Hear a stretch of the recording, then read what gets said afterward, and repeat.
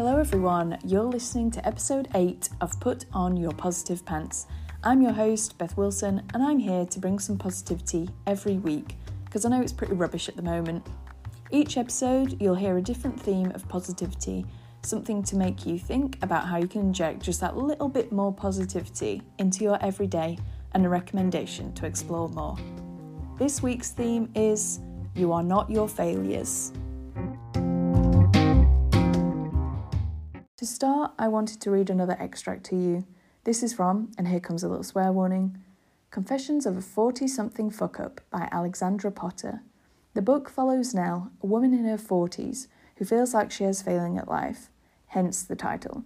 This extract is from a conversation between Nell and an 81-year-old lady who has befriended her. They are talking about failure. I'm 81 years old, and if there's one gift you can give yourself in life, it's the courage and freedom to say, I don't know. Because I'll let you into a secret. You don't have to know. You don't have to know how you feel, or what you want, or if you're happy, or if you're sad. Life is full of choices and decisions, and there's so much pressure on us to make the right ones. But what if we don't?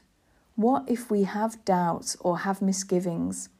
What if we make mistakes and contradict ourselves?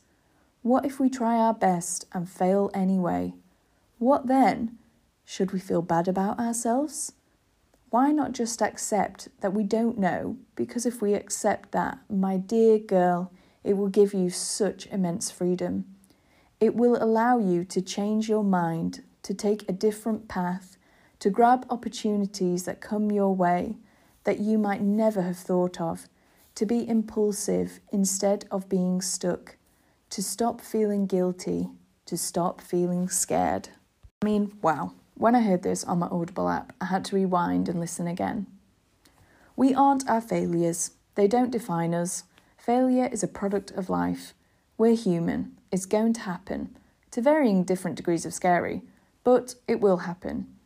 So we need to be more accepting of it. The ability to admit failures is always an expression of strength, says comedian and writer David Baddiel. I think he's right. It doesn't feel super comfortable to admit we're wrong, but people seem to respect you for it. I think people seem much more human when they can admit they failed and moved on from it.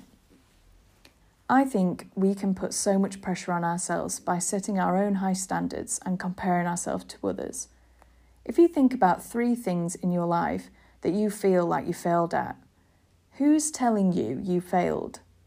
In what context? Is this true, or is this your belief? I really do believe that there's great power in turning failures around in our own minds. If you're a Friends fan, this is pulling a Monica. Not all failure is black and white, like failing your driving test, for example, pass or fail. It could be that, when something happens that seems like a failure at the time, it actually opens a door to something else. So instead of asking yourself, why is this happening to me? Ask, what is it teaching me? With hindsight, we can look back, accept we failed, but actually we can see that something much better came along. Those 3 failures you thought about earlier, take some time to dig a little deeper and think about how you can add the word but.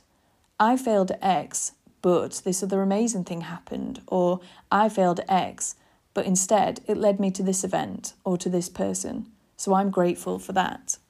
If you've listened before, you'll know I give a recommendation each week based on the theme of the episode. This could be an Instagram account, another podcast, a TV show, a book, or anything that's caught my eye. For today, my recommendation is the book How to Fail by Elizabeth Day. If you know me, you'll know that Elizabeth Day can do no wrong in my eyes.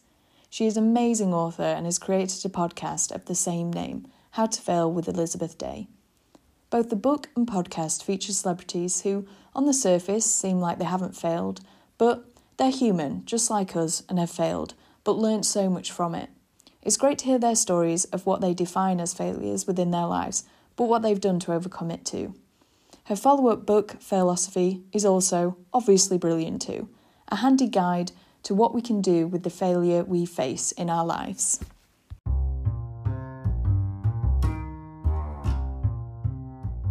So that's it, folks. Go and put on your positive pants and have a good day. Thanks so much for listening. Follow, subscribe, and share so even more people can access a small dose of positivity. Until next time, bye!